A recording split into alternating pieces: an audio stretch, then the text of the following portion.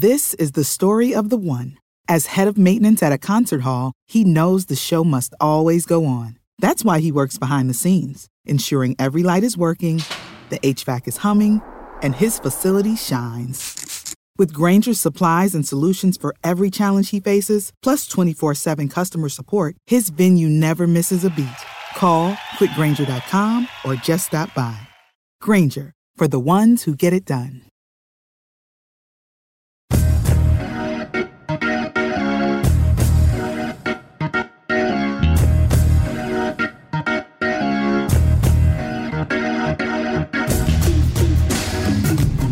Hello and welcome to the Over and Back Classic NBA podcast. I am Jason Mann. With me today, once again returning to the show, although we love all of our guests, maybe our favorite guest, Curtis Harris of Pro Hoops History. Curtis, welcome back to the show. Hey, it's glad to be back where you're the favorite guest. So, always a pleasure to be on. So you have been working for the Philadelphia 76ers on a history project called Spirit of the Champion, commemorating the 50th anniversary of the 1967 team that won 68 games and is on the short list of greatest teams in pro basketball history. How did you get connected with it, and what have you been doing so far? Yeah, so basically, kind of just fell into my lap. I didn't contact anybody. So Charlie Witos, who's kind of social media director for the Sixers, he used to write one of the blogs for True Hoop Network back in the day. And, I wrote for Hardwood Paroxysm as well. So that was part of True Hoop Network back at that time. And we just kind of met each other at one of the Sloan conferences. And so obviously we follow each other on Twitter and stuff. But yeah, he knows of my work. So when the 50th anniversary for the Sixers was coming up, and he's moved on to the Sixers now, and he works for them, he got in touch with me and asked if I wanted to be a part of the project. And I was like, obviously, yeah. Something pretty awesome to be a part of the 50th anniversary for, as you said, one of the short list of best teams in NBA history. So yeah, kind of, as I said, just kind of fell into my lap. This is like maybe mid-September. He got in touch with me about it and really started working on it in early October. So yeah, it's been pretty fun since then. So what have you been able to kind of do for it? Or, you obviously done some podcasts, you've written some articles, you've met several of the players from the team. Yeah. So I've written, I think 5 articles right now. And one actually just published this week is on Alex Hannum, the coach of the team. So I thought that was really important to get something on him, obviously since he passed away several years ago. But I got an article on him and stuff on the team generally in terms of articles. And then also, did some podcasts. I've talked to Wally Jones, and that podcast is posted.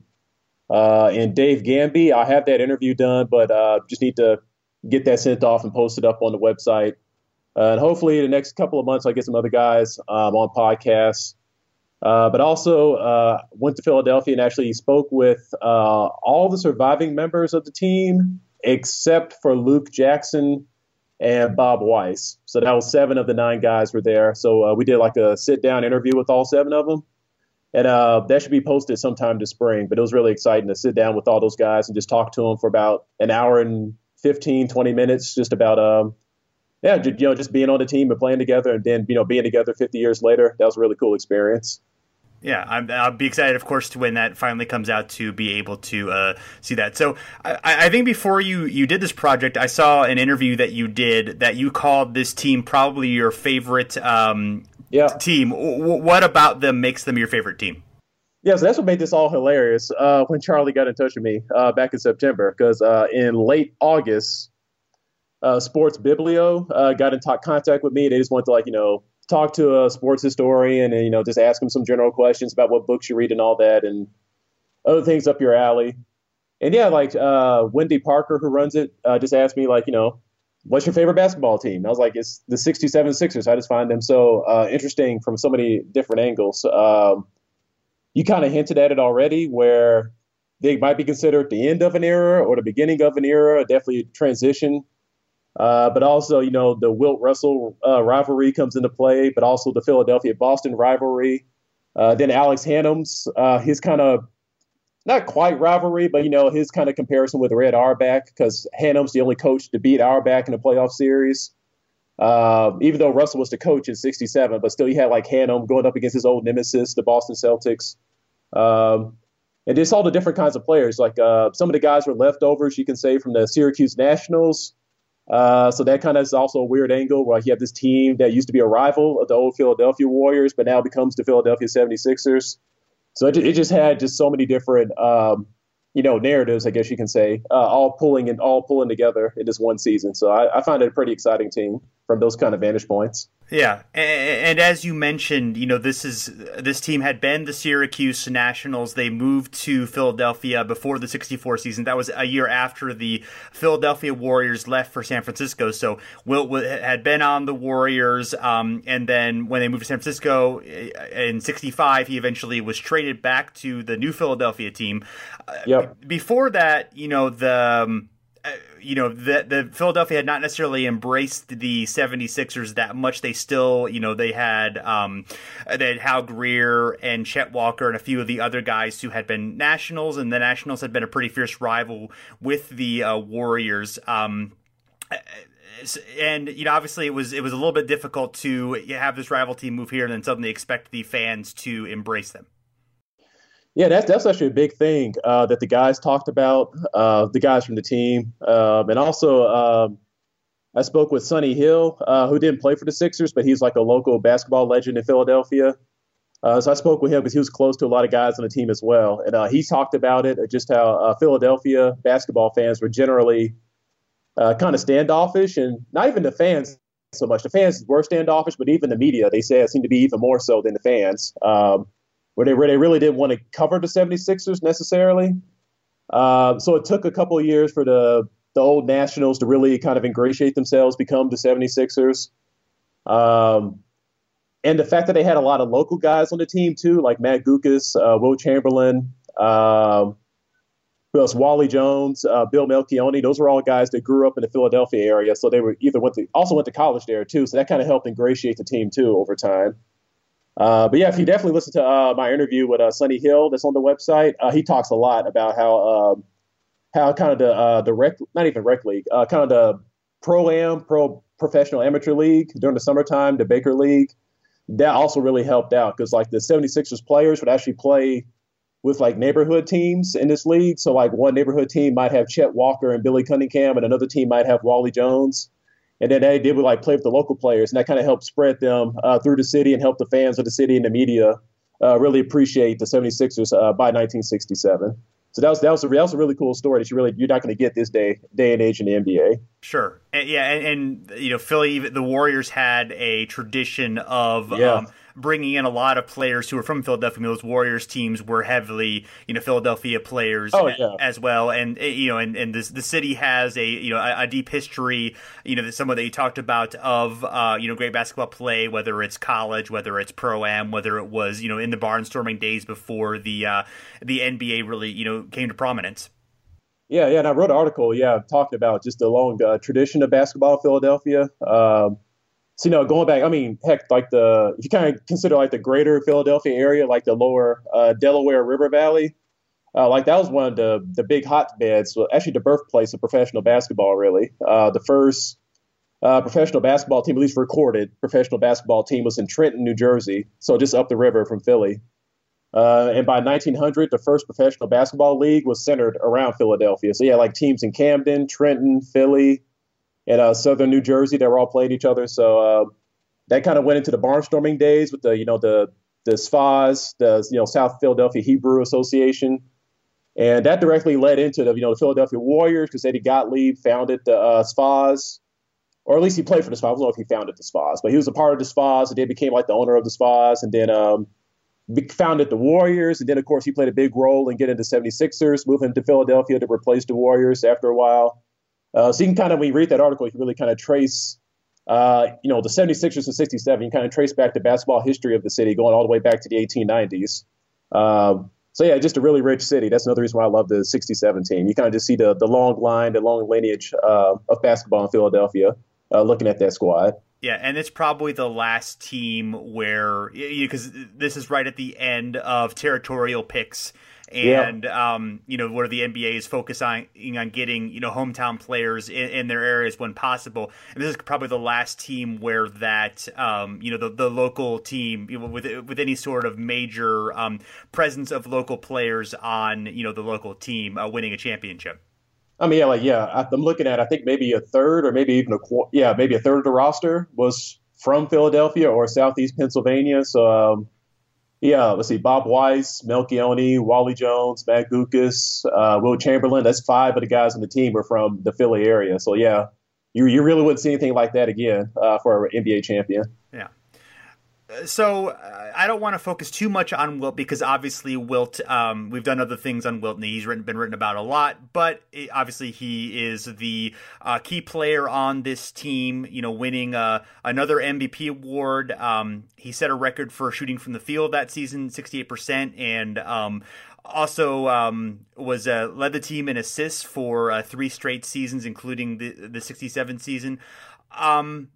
Obviously, he transitioned from scorer to, he was still an incredible scorer, did like 24 points, 24 rebounds. But how did he sort of adjust his game when he entered, when he came to the team in the middle of 65 season and, and this team emerged, having an incredible year in 67? How did he kind of, change the way that he did things and, adjust to the rest of the team? Yeah, so to answer that question, I think we should go back a few years, and this is again why the team is so fascinating, because you have all these different threads coming together.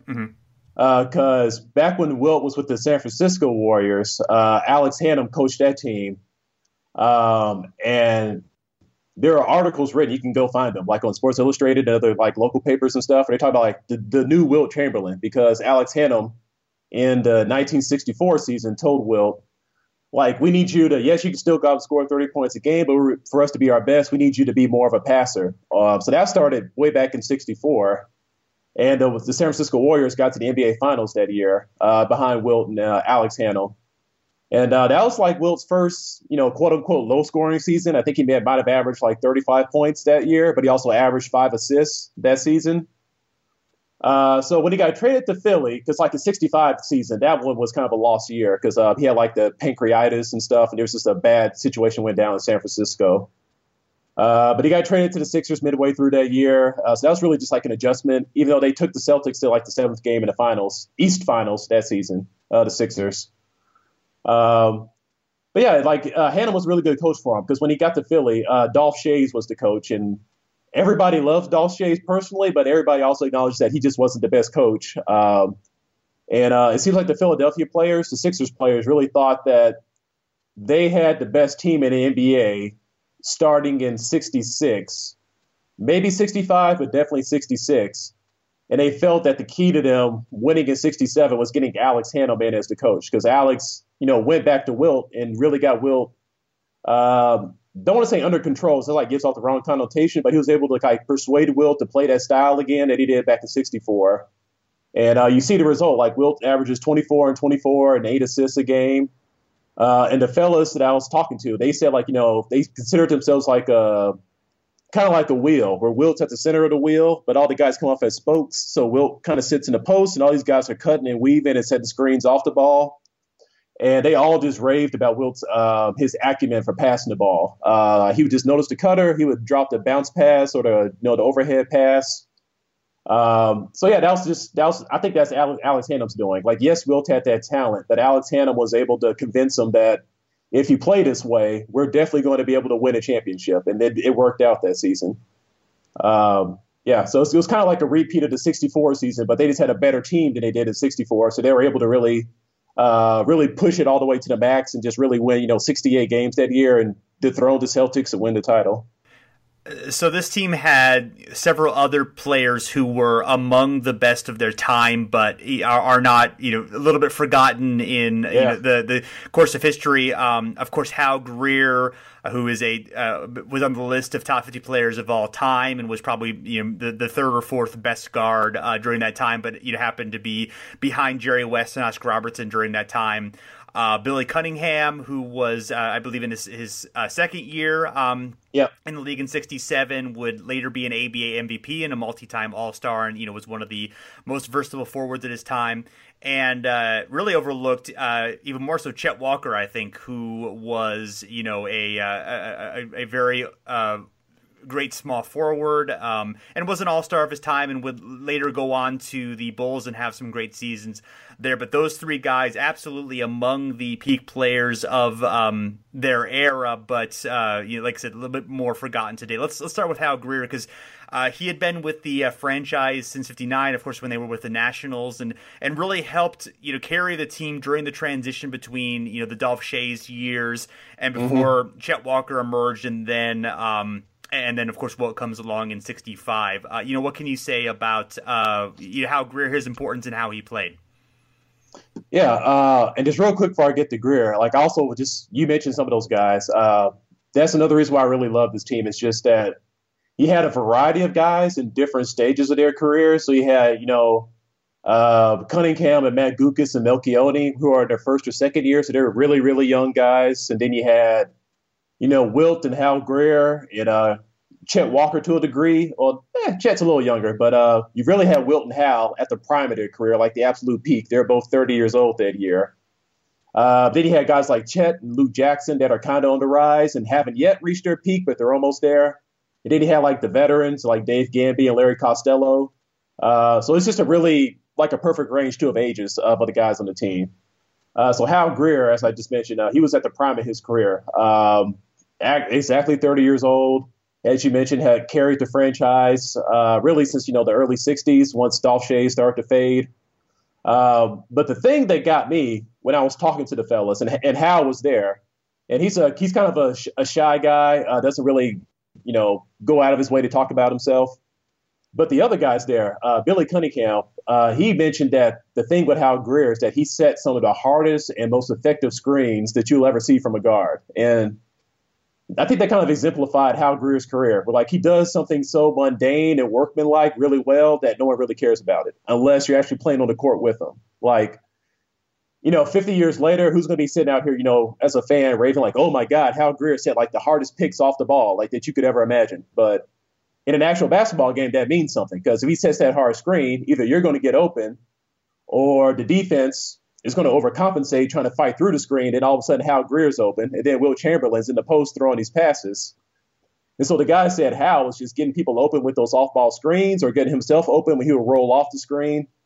So that kind of stuff really stuck with me. And they also talked about his defense. They called him the bulldog. So he was always hounding the other guys or the other team's best guard as well on defense.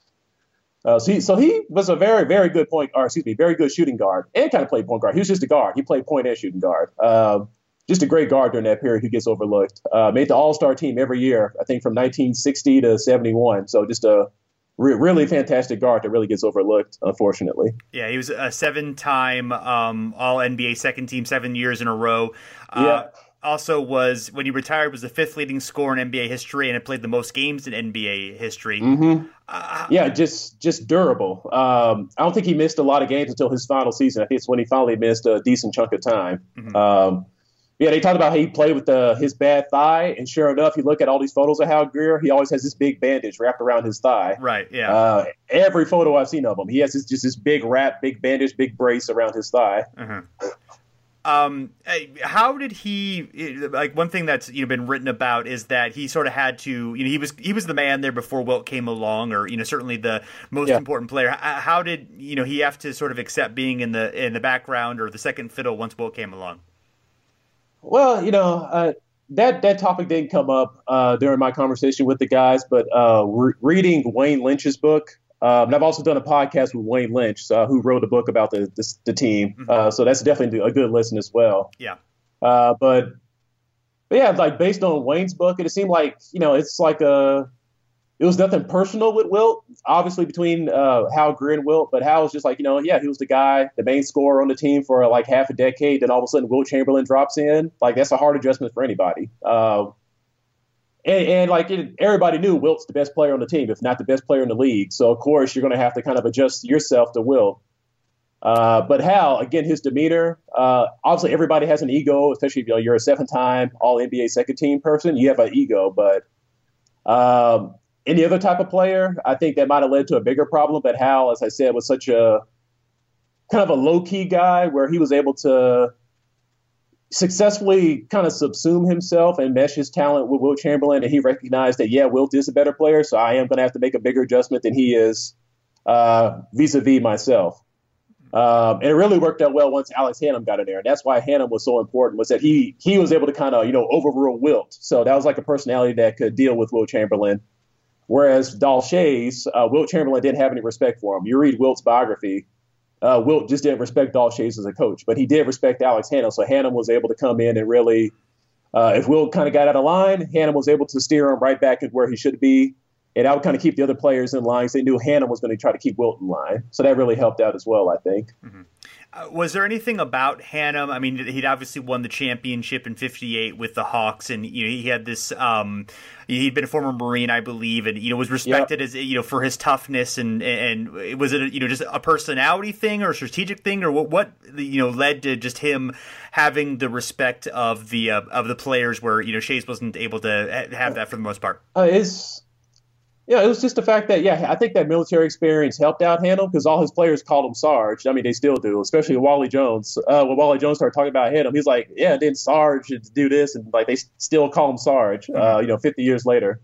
But they were just talking about how Hannum just had these good people skills. And he knew when to be firm, when to be tough, but also when to relax. And Hannum played a lot of professional basketball, but he was never the best player by any means on his team. So that's like one of the old adages. Like the great players usually don't make great coaches, but the kind of guys that were bench players, they become the great coaches because they kind of see how the stars get treated, but also they know how the regular guy at the end of the bench kind of feels. And they can kind of make sure they don't feel left out in these kind of situations. So it was tactical. Again, Hannum was about a big fan of sharing the basketball, but it was also the personal dealings where he would make sure that guys were all held accountable for what they did. And Wally, when I was talking to him, he mentioned how Alex Hannum made sure that Wilt spent time in the city during the season because Wilt would often live in New York City, would commute to Philadelphia to play in some games. But Alex Hannum said, Wilt, if you're going to be on the team, be a part of the team, you got to be in Philly for a significant amount of the season. So when Hannum set his foot down on that showed the rest of the guys on the team that, he's serious. He's trying to build a coherent squad here, and no one's exempt from the toughness when it's needed, and that included Wilt. So I think that was a really important example that had to be set. So Chet Walker, as we mentioned, one of the great small forwards of the time, and also a guy that he was good for clutch shooting. He really was a guy who you could get the ball, who could get to the basket or make the shot. He was very much a player who in crunch time you could trust to make the right play. Yeah. I mean, so my disinclination for Kobe Bryant is well known.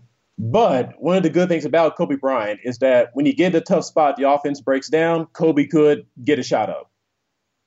Chet Walker had kind of the same ability. Like, you try to work the screens, you try to work all this, but, you don't succeed every time. A defense can shut you down. So when it gets time to it, it's like, well, we got to get some shot up. Give the ball to Chet. Chet's going to work something out. And Chet just had these shoulders. Like, I've called them like the best shoulders in basketball history, where he could have these pump fakes, the way his shoulders moved would kind of throw the defender off, but also he could when he would drive into the paint, he would just maneuver his shoulder. That would just work him around somebody, because Chet was not fast by any means. It's kind of like Paul Pierce, where he knew the right steps to take, the right shoulder fakes to make, the right moves to work somebody off of him using his shoulder. And then he can get up any kind of shot once he got in that 15-foot range. Had no problem whatsoever.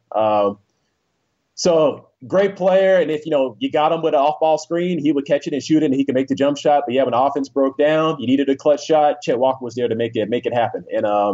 And he shot 49% that season too. So it's not like he's shooting a low percentage. He was shooting a very high percentage as well, and averaged about 20 points that year. So very great offensive player. Fantastic small forward. Unfortunately, kind of forgotten these days, but just fantastic.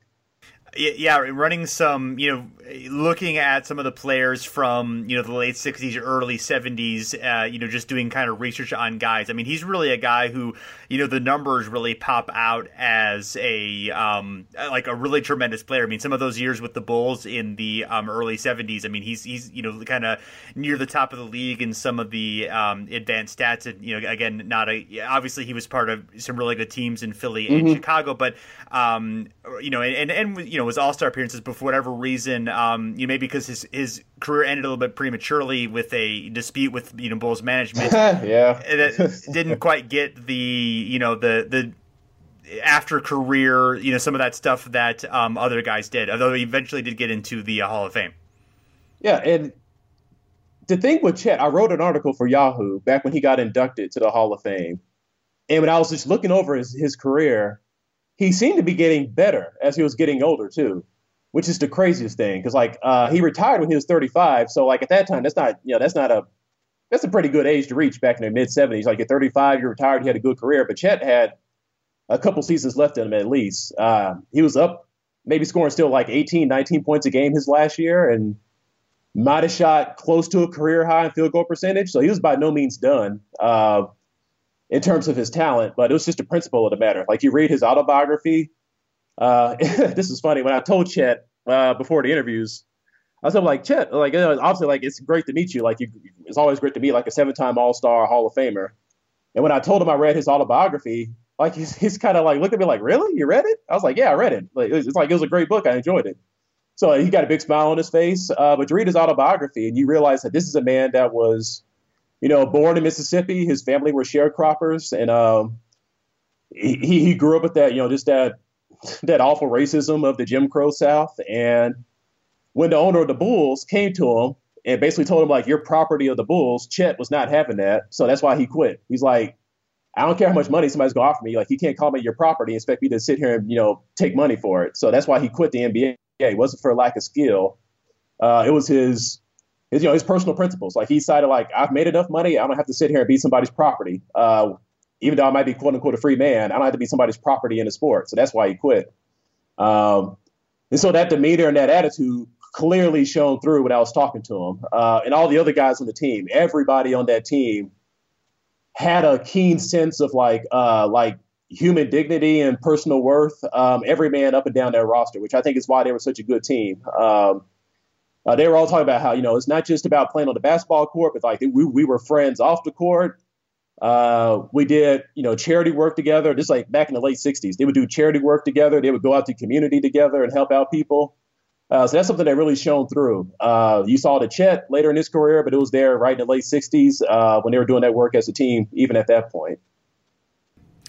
So Billy Cunningham, another one of the tremendous players on this team, as we mentioned, would be a future ABA MVP, and at this point was in his second year, was a sixth man, but already had the reputation of being an incredible versatile forward, being able to kind of do a little bit of everything, whether pass or shoot or rebound or and that kind of thing. What was sort of the element that he brought to the team? He brought this, as you mentioned, he brought the versatility and that scoring punch off the bench. I forget who it was, but one of the guys said, Billy was their answer for John Havlicek. They're going to be their sixth man to come off and just give them the points when they needed it off the bench. And quick player, got his hands in the passing lanes. And also, again, one of those guys who helped glue the team together in terms of personality. When I started off my interview with all the guys, I asked them, what's it like to be together, all together in the same spot for the first time? I think since 1982 was the last time they were all together in one spot. And they kind of, say oh, it feels great and kind of just generality stuff. But then Billy just sharp, just cut through all that, was when I think of being with this team, I think of being with Chet in Memphis, Tennessee in 66 or 67. They're playing an exhibition game. And he said that this restaurant would serve him because he was white, but wouldn't serve Chet Walker because he was black. And you can look at Billy Cunningham's face and see that he was still pissed off about that 50 years later. And again, I think that showed what made that team so special. It was like Billy on the court glued the team together because he was able to score, able to pass, able to, knife down the lane and get these rebounds and get these layups. But also that, he was 50 years later still pissed off and still sticking up for his teammate when something off the court had happened. And he was a big, big guy, doing the charity work in the city as well. So with this team, I'm going to keep stressing it probably all throughout this podcast. But it wasn't just the on-court stuff. It's how they interacted off the court. They really showed you how much of a team that they were. And yeah, Cunningham, glue guy, on and off the court, all the way around. That's what made him really special for the team. And Luke Jackson at this point, he was he had switched to power forward once Wilt came along, and he was a great outside shooter for a big man, and he was just really massively built guy, great rebounder. Yeah. Really, he and Wilt, incredibly physically tough combination. Yeah, like Alex Hannum called him the most powerful front court in NBA history, like the tandem of Luke and Wilt Chamberlain. And everybody called him Big Luke. Like it wasn't just Luke, it was Big Luke. Because, just huge guy. Could have played center, but did play center, but got pushed to power forward when they traded for Wilt Chamberlain. And everybody said no one sacrificed more than Luke Jackson for that team because he should have been playing center, but he moved to the side to let Wilt play center. And as you mentioned, he had that outside shot, so he could be the power forward, taking up, that 15 to 8 foot jump shot to give Wilt some room. But also he mixed it up down low. He was a fierce rebounder and great defender. So yeah, great guy. You look at his field goal percentage; it wasn't that high, but you got to remember, he got pushed out, so he had to take more of these outside shots. So that might be why his field goal percentage is low, but lower for a power forward. But that's the kind of shots that were needed to make the offense work if you're going to have Wilt Chamberlain down on the post. So Luke definitely sacrificed.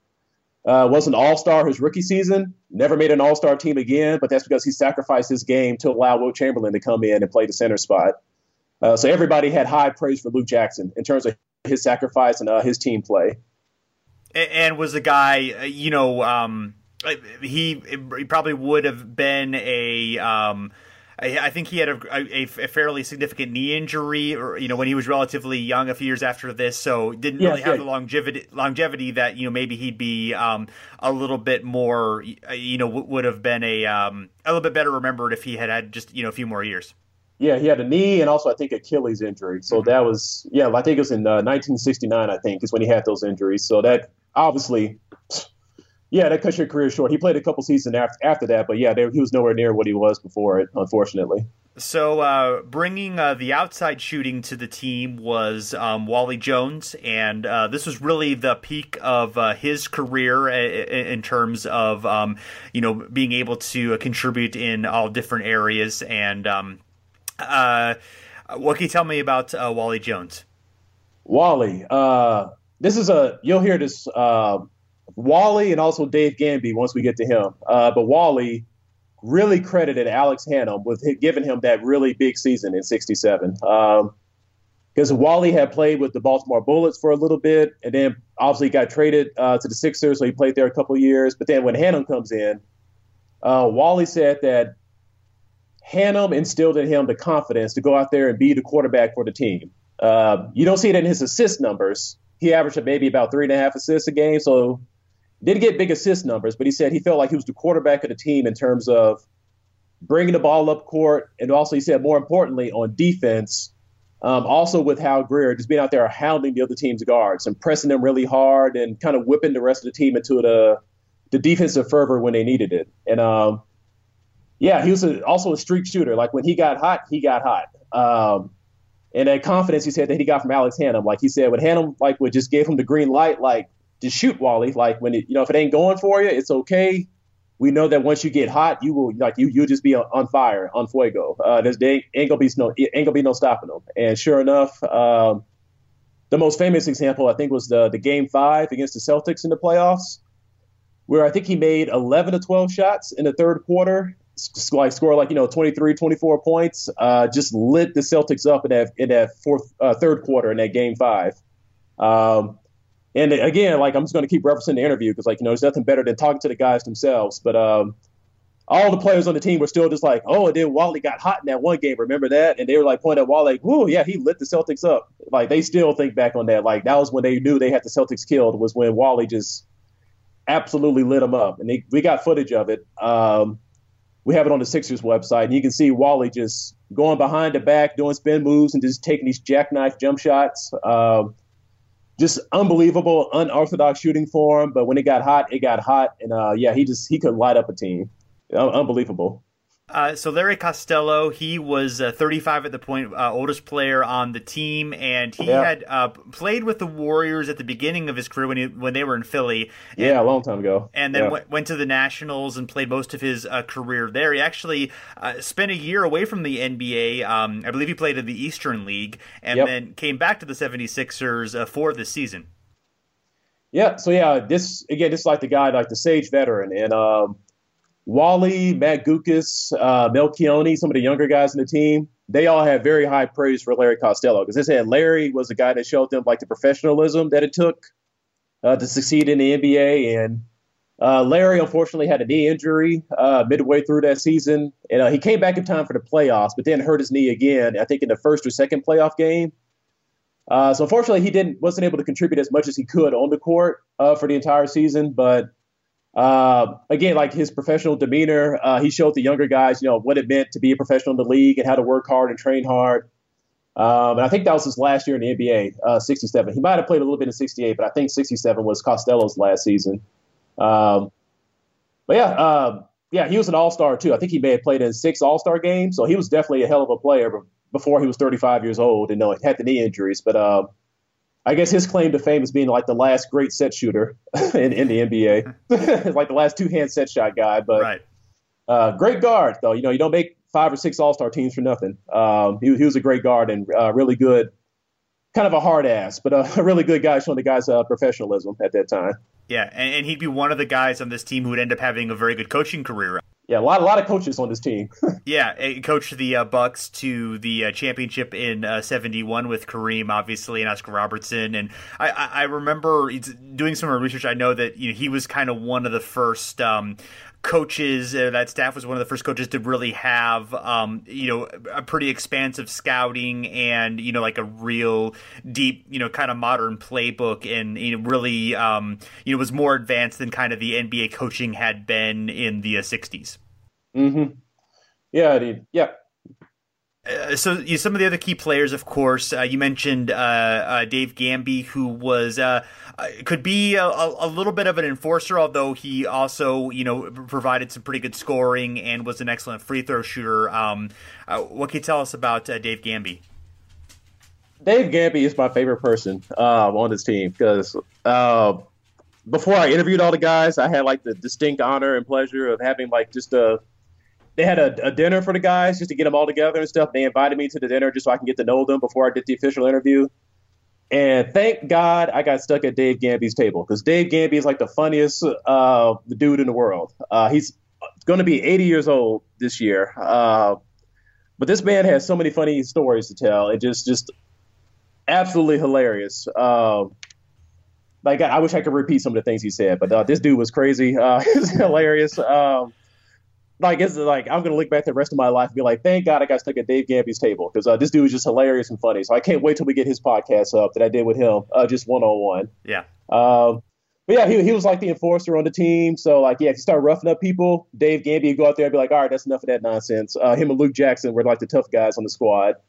But as I kind of alluded to earlier, Dave Gamby, when I talked to him one-on-one, he gave, again, credit to Alex Hannum back with the Syracuse Nationals for giving him that opportunity to be an NBA player. Because Gamby started playing with the St. Louis Hawks, and he barely played for them. And then also played for the Cincinnati Royals, but again, barely played for them. But when he moved on to the Syracuse Nationals, Alex Hannum was the coach at that time for the Nationals, and this is like 1961 maybe. And he said Alex Hannum's the guy that gave him the opportunity to play. And those were the best years of his career in the early 60s with the Nationals. He was the starting small forward on the team. I think he averaged up to 18 points one year.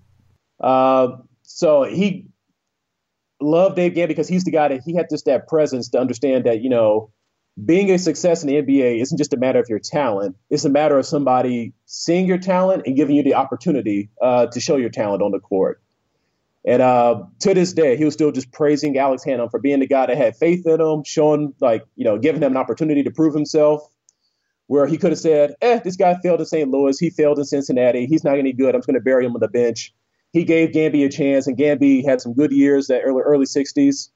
But then I think he hurt his knee in maybe 64 or 65. So by 67, unfortunately, Gamby wasn't as good as he was. But still contributed. Still averaged about 7 points. As you said, a great free throw shooter. And again, one of those veteran presence guys who can show the younger fellas, how to work hard. Great team player. And again, the enforcer. So if you mess with people, Dave Gamby is going to come out there and make sure that nonsense is going to stop. But yeah, just a great guy. Absolute pleasure to talk to him. Can't say enough about it. I love the dude. He's fantastic. I'm glad you got a chance at Dave Gamby's table. Man, God, if ever, that's the takeaway from this podcast. If you get a chance to have dinner with Dave Gamby, don't miss it. The dude is absolutely hilarious. Fair enough. So Matt Guokas, he was a rookie at this point, and his dad had actually played on the 47 Philadelphia Warriors who'd won the championships. Who'd won championship in the city. He was from there. He and his dad were the first father-son duo in NBA history, and also, of course, the first father-son duo to win championships. So what can you tell us about him? Yeah, Matty, I forgot. Yeah, I also did an interview with Matt Guokas, so we have a podcast with him up too. So you can hear more about him talking about his career. Mm-hmm. But yeah, Matty's a great person. I also enjoyed Matt a lot because when I asked him, what was the highlight of your season, and he just said it was all just a blur. He's like, I was a rookie. I'm sitting here looking at Wilt Chamberlain and Hal Greer. Like, I'm just a rookie. Like, I was just there for the ride. And I tried to press him, be like, no, but really, what was your high point? He's like, I didn't have any high points. Like, I was just riding these other guys' coattails. Like, he's just a guy that just clearly appreciated the great team he fell into. And he did have a pretty lengthy career. He played 10 seasons in the NBA. But he noted just he kind of took for granted or just didn't appreciate because he said he was just too young. He didn't really appreciate what it meant to be on a team that won 68 games and won the NBA title because he was a rookie. So what do you know? If that's your first year in the NBA, you're like, well, it's always going to be this easy. But he quickly realized no, it's not going to be that easy.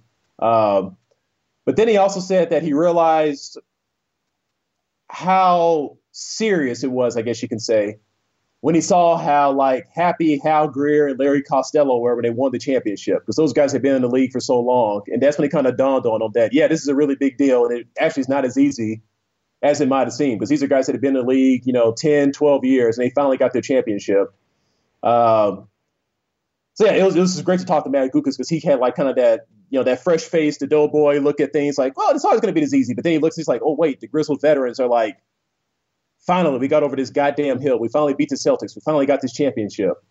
So it's good to have his perspective from that vantage point because he's kind of right. He didn't play a whole lot. He played 10 minutes a game, but it was great just to have his insight, the vantage point of looking at the veterans and how much it meant to them to win the championship. Yeah. And one thing that's notable about this team is that even, the guys who were on the deep bench were really talented, would go on to, very good NBA careers. Bill Melchionni, who, was a backup who played, limited minutes on this team as a point guard, but then would later go on to the Nets and be a 3-time All-Star and win 2 championships along with Julius Erving with the Nets. What can you tell us about him? Yeah, Milk. He was also at the table too with Dave Gamby, so I also had the pleasure of having dinner with Bill Melchionni. And both their wives were at the table, so it was hilarious to hear their wives tell NBA stories as well because they were on the road with the team sometimes. And it's just interesting to get the vantage point of being the wife of an NBA player from the '60s. Sure. They had stories of their own to tell, so that was just fantastic to hear them talk as well. But yeah, Melchionni, did get a lot of opportunity, obviously as a rookie. And the funny thing with him was, he got called up for the National Guard during the playoffs. So he actually missed out on the championship, actually being there for the championship because he was at the National Guard base. Oh, wow. I think in New Jersey. So he got kind of screwed out of that. Yeah. So yeah, Melchionni was hilarious about it. He's like, I played 70 games for the team during the regular season. Then I get called up for the National Guard. And that's when they got in Bob Weiss to take his place for the playoffs. He's like, I'm looking at the championship photo, and Bob Weiss, who barely played for the team, he's sitting there grinning with Wilt Chamberlain, celebrating the championship. Now I played more time than he did. I'm stuck in this damn Army base. So it was hilarious to hear Bill Melchiori talk about that. But no, he was also appreciative. Like he was also a rookie, but he grew up in Philadelphia, and he was a teammate of Wally Jones at Villanova. So those two went back, and Wally had a great nickname for Melchiori. He called him Cyclops because he had such a good jump shot. He's like, Cyclops, he sees everything. He has that jump shot. It's going to be money. So he called him Cyclops. But yeah, great guard. And that just spoke to the depth of the team, where he had this guy who would be a 3-time All-Star in the ABA, led the ABA in assists a couple seasons, and actually has the all-time record for assists per game for an ABA season at Bill Melchiori, and he's buried at the back of the bench on this team. Mm-hmm. So that really spoke to just how deep this squad was and why it is really one of the best teams that ever played in the NBA. Mm-hmm. And then Bob Weiss, who as you mentioned barely played on the team, he of course would become later pretty famous as a coach in the late '90s. I think he into the 2000s as well. And I don't know if he was part of the dinner as well, but is there anything that stands out about him? Yeah, unfortunately, Bob, because he's still an assistant coach in the NBA. So Bob wasn't there for the little get-together, I guess you can call it. Mm-hmm.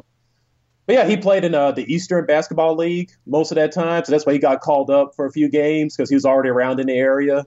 But yeah, as you mentioned, I think starting in 1969, I think he got taken in one of the expansion drafts. So I think that's when he went to Seattle, I believe it was, for that season. But again, he became a pretty good point guard during the early and mid 70s for the Sonics, the Bulls, and the Buffalo Braves. So again, this is a guy that was, barely in the NBA, not even at the end of the bench, but barely in the NBA. But when he finally got an opportunity, he was a starting quality point guard, but then first point guard off the bench for the Sonics, the Bulls, and the Braves for the rest of his career. Mm-hmm. So I think, again, that speaks to kind of the depth that every team in the NBA had at that time, because you only had 8 or 9 teams. So yeah, every team was chock full of talent, and there was room to have more teams in the league to give these guys a chance to show what they can do. Yeah, so that's why it's ridiculous that you look at the Sixers team and they got like 7 guys that made an All-Star team at some point in their career, which is just absurd to think about. Yeah, I mean, it really is in a lot of ways the first super team in a sense, and that sounds a little bit silly to say with, of course, the Celtics winning 8 straight championships and all the Hall of Famers that they had. But the thing that's different about this team is a lot of their players also excelled in other situations, where Celtics for the most part, they would bring they brought in some guys who were really good on other teams. They bring in some reclamation projects, Bailey Howell, guys like that. But, for the most part, these guys, were superstars in other situations, especially the top 4 or 5 guys. And whereas with the Celtics that, they largely all, succeeded exclusively together. Yeah. Like you look at these people, every single player on the team at some point in their career was a legit NBA starter. They might have, at this specific moment in 1967, they might have been at the end of their career like Costello, at the very beginning of their career like Matt Gukas or Melchiori. But at some point in their career, these guys, every single one of them, was a legit starter on the NBA or ABA team. And then, as I just mentioned, 7 of them made an All-Star team. 4 of them are in the Hall of Fame. It's just silly to think about. Like, you could have that kind of talent on one team, and this is where they're like a transitional team, because they all weren't drafted by the Sixers. So you're kind of getting away from that old model, like with the Celtics, where you get all your talent straight through the draft, or you might have a couple of waiver wire claims, like Don Nelson or somebody like that you bring in. But, this team drafted some of these guys, but also traded for some of these guys. They were really one of the first modern NBA teams. And then the next season, the ABA gets founded. So that really begins the time of player movement. So this was really a transition team that shows kind of pointed the way toward the future of how NBA teams would be built during the 70s and early 80s. Yeah, and I wonder if, they came around at the wrong time in a sense to, have become a dynasty. Because as you mentioned, the ABA comes along, there's rapid expansion over, the two teams are added in 68 and a bunch are added in 70 and 71. Wilton and Greer were 30, so they were, they're at their prime and getting to, older, but a lot of the other best players were, in their mid to early 20s. Cunningham's just getting started. He was only 23, so right. He's just getting started. He was going to get a whole lot better. So yeah. Yeah, and even after Wilt left, they were a strong team, in the next season still, maybe not quite a championship contender, but just below that. And, they really had a chance to have, a long-term team, but, and as you mentioned, as you've written, likely would have been, you would have repeated in 68 if Billy Cunningham had not been injured in the postseason. Yeah, and you can still see the guys, 1966, well, obviously, all right, so let's take the long view here. In 65, they lost in the seventh game to Boston. That's when Havlicek stole the ball. And Chet Walker was still upset about it because the ball was being thrown to Chet. And Chet was like, man, I can still see John Havlicek just jumping in there and getting the ball from me. So it's hilarious, sitting right next to Chet Walker and seeing him just lament, 52 years later, still having the ball stolen from him. But, they kind of felt like, all right, 65, that was like a coin flip, whatever. But in 66, they had the best record in the regular season. And they felt like they kind of let that 66 playoff series get away from them. Like Boston blasted them in the playoffs. And they felt like they really let themselves down. 67, they thought, we finally got it together. We had Hannum as our coach. We did what we should have done in 66. And then in 68, every guy that was in that room who was still on the team, because unfortunately Dave Gamby, he was the first casualty, I guess you can say. He got taken by the San Diego Rockets in that expansion draft. So he wasn't there for 68. But in 68, the guys were still like, we knew we were still the best team in the NBA. They had the best record in the regular season. And they, to a man, thought that if Billy hadn't broken his wrist against the New York Knicks in the first round, they would have beat Boston in a conference finals, and they would have won the NBA finals. They had their second championship. And they think if they won that second title in 68, Wilt wouldn't have left and gone to LA in 69. And they thought that they would have had the next dynasty in the NBA. And it's kind of hard to argue with them on that front, because even without Cunningham, they had Boston down 3-1 in the East Finals. And you got to think if they had Cunningham healthy, they definitely would have beat Boston. They would have gone on to the finals and beat the Lakers in 68, and they would have had their back-to-back titles. And it's kind of hard to break up a back-to-back NBA championship team. You think Alex Hannum would have stayed on as coach? Wilt would have stayed on for another year. They'd have gave it another run in 69. But those are the breaks. Although I think Wilt might be the one guy who would have left that situation for money. You had the confidence in himself to go to do what he wanted to do over. Even though I know he enjoyed playing for the team, and it was more of a ownership situation as opposed to a team situation. Yeah, I mean, you never know, but right. But you got to think if you just won back-to-back titles, it would make a difference. I'm sure. Absolutely. Yeah, it would have been. And maybe the ownership would have been a little bit more bendable, I guess you could say, on the issue of the money. Right. But we'll never know. If only Cunningham had broken his wrist. So was there anything that they talked about as far as obviously, beating the Celtics and ending that 8-game winning streak, or, beating the Warriors in the finals that, stood out as memories that, any of them talked about? Yeah. A question I asked them was, I tried to ask them about, I forget if I asked them this specific question, but I tried to get them to talk about, each playoff series. But they all kept going back to Boston. Like, Boston was the team that that was the team they just wanted to beat the brains out of. Like, beating Cincinnati in the first round was like, okay, but we just need to do that to get to Boston. Beating San Francisco in the finals, we just need to do that just to win the NBA championship. It seemed like beating Boston was the real goal. Mm-hmm. That was like legit, that's what we need to do. And I tried to get, I asked the question about, all right, you guys beat Boston. What was it like to play in the finals? And they kind of briefly talked about it, but then they just went right back to beating Boston. They were just so happy to have beaten Boston. That seemed to be that was the pinnacle of success. And they said it Boston was the team to beat. They had won, 8 straight championships. They're beating Boston, that was the clear-cut goal. And they said they got phone calls from other players in the league saying how happy they were that they beat the Boston Celtics. So everybody in the NBA, it seemed, was just happy that somebody finally dethroned the Boston Celtics. And like the NBA championship was just like an afterthought almost from that perspective. So it's kind of hilarious for like the NBA Finals was kind of like the letdown. Like we beat Boston, like all right, let's go win the championship. But finally, yeah, we beat Boston. That was the real goal. Right. Well, after 8 championships in a row, I can see how that would certainly be the case. But yeah, that's I mean, they demolished them in that final game. I mean, 140 to 116. You talked about the run that they had in the third quarter. Wally Jones getting hot and all of that. But they absolutely just once the Celtics lost, they absolutely buried them. Of course, the Celtics came back and won the next 2 championships, which is an amazing accomplishment on their side. But yeah, it was really the way that it ended was quite something. Yeah. Oh yeah. I haven't gone through every single instance of it, but I can't think of an defending NBA champion that got blown out like that, except maybe, what about the Lakers? Like in 2011 when the Mavericks busted them? That's like the only other time. That's the time that I can think of. Yeah, I can't really necessarily think of another one. Maybe there was a final game in the finals or whatever that got away from a team. But yeah, but for the most part, right? Yeah. Like that, but like the Lakers were back-to-back champs in 2011. But like the Celtics, like you're talking about the 8-time defending champion. Yeah.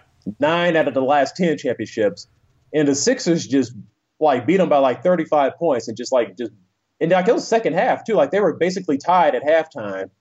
But then in the second half, they just outscored them by like 35, 40 points. Like it's just ridiculous. You look at it, like they were just pummeling them. Like Luke Jackson just slamming the ball, Wally Jones scoring like 20 straight points, Will Chamberlain dunking on them, Hal Greer with the pull-up jump shots. Like you just look at the footage, like it's just ridiculous. And the crowd was just going crazy. Like they had this sign in the crowd saying like Boston is dead. The fans running through the stadium with that sign. Right.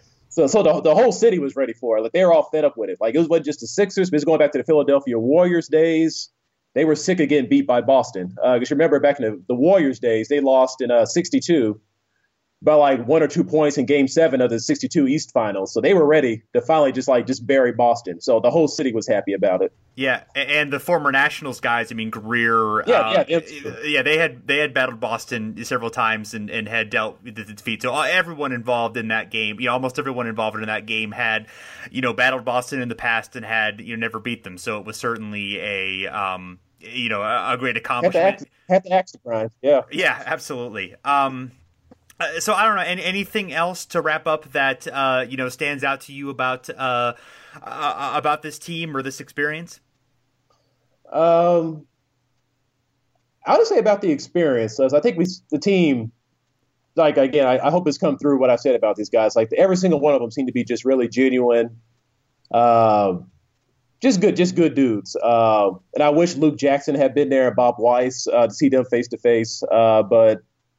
And everybody had nothing but good stuff to say about Luke Jackson. Like, they all love Luke, too. So they were kind of sad that he wasn't there. But just the experience, like, being an NBA historian, basketball historian, looking at the printed words and stuff. And I've met a few old-timers here and there. But to have, like, a team, like, not just guys who play with each other here and there or played against each other here and there, but to have, like, a team come together just to be there in their presence and just to feel like the joy they had being together, like it was just palatable. You could feel the joy they had being with each other. And the best moment was that Saturday night. I think it was like December 8th or 9th is when we had them together. But that night they had a reunion at the Sixers game, and it was against Boston.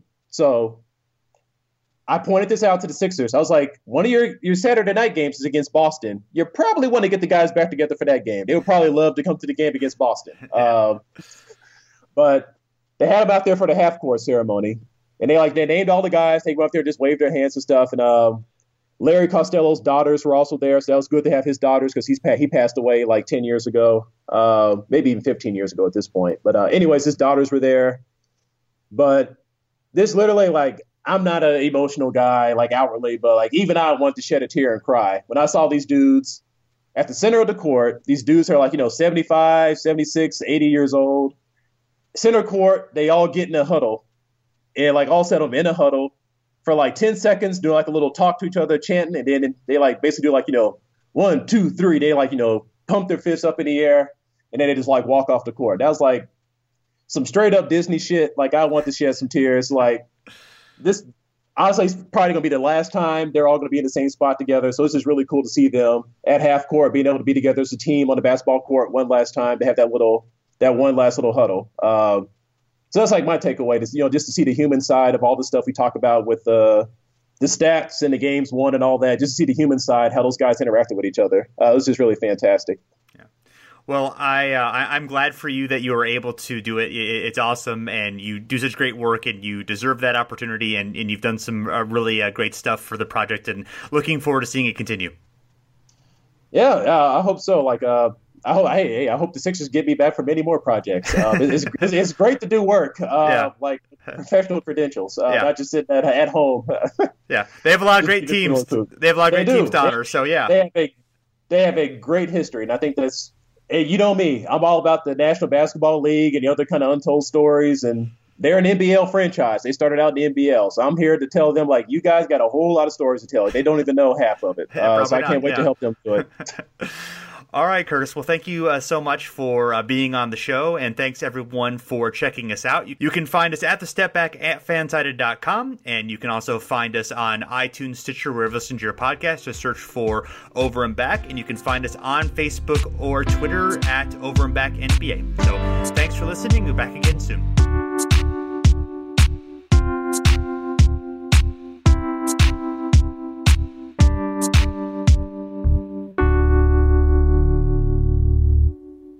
This is the story of the one.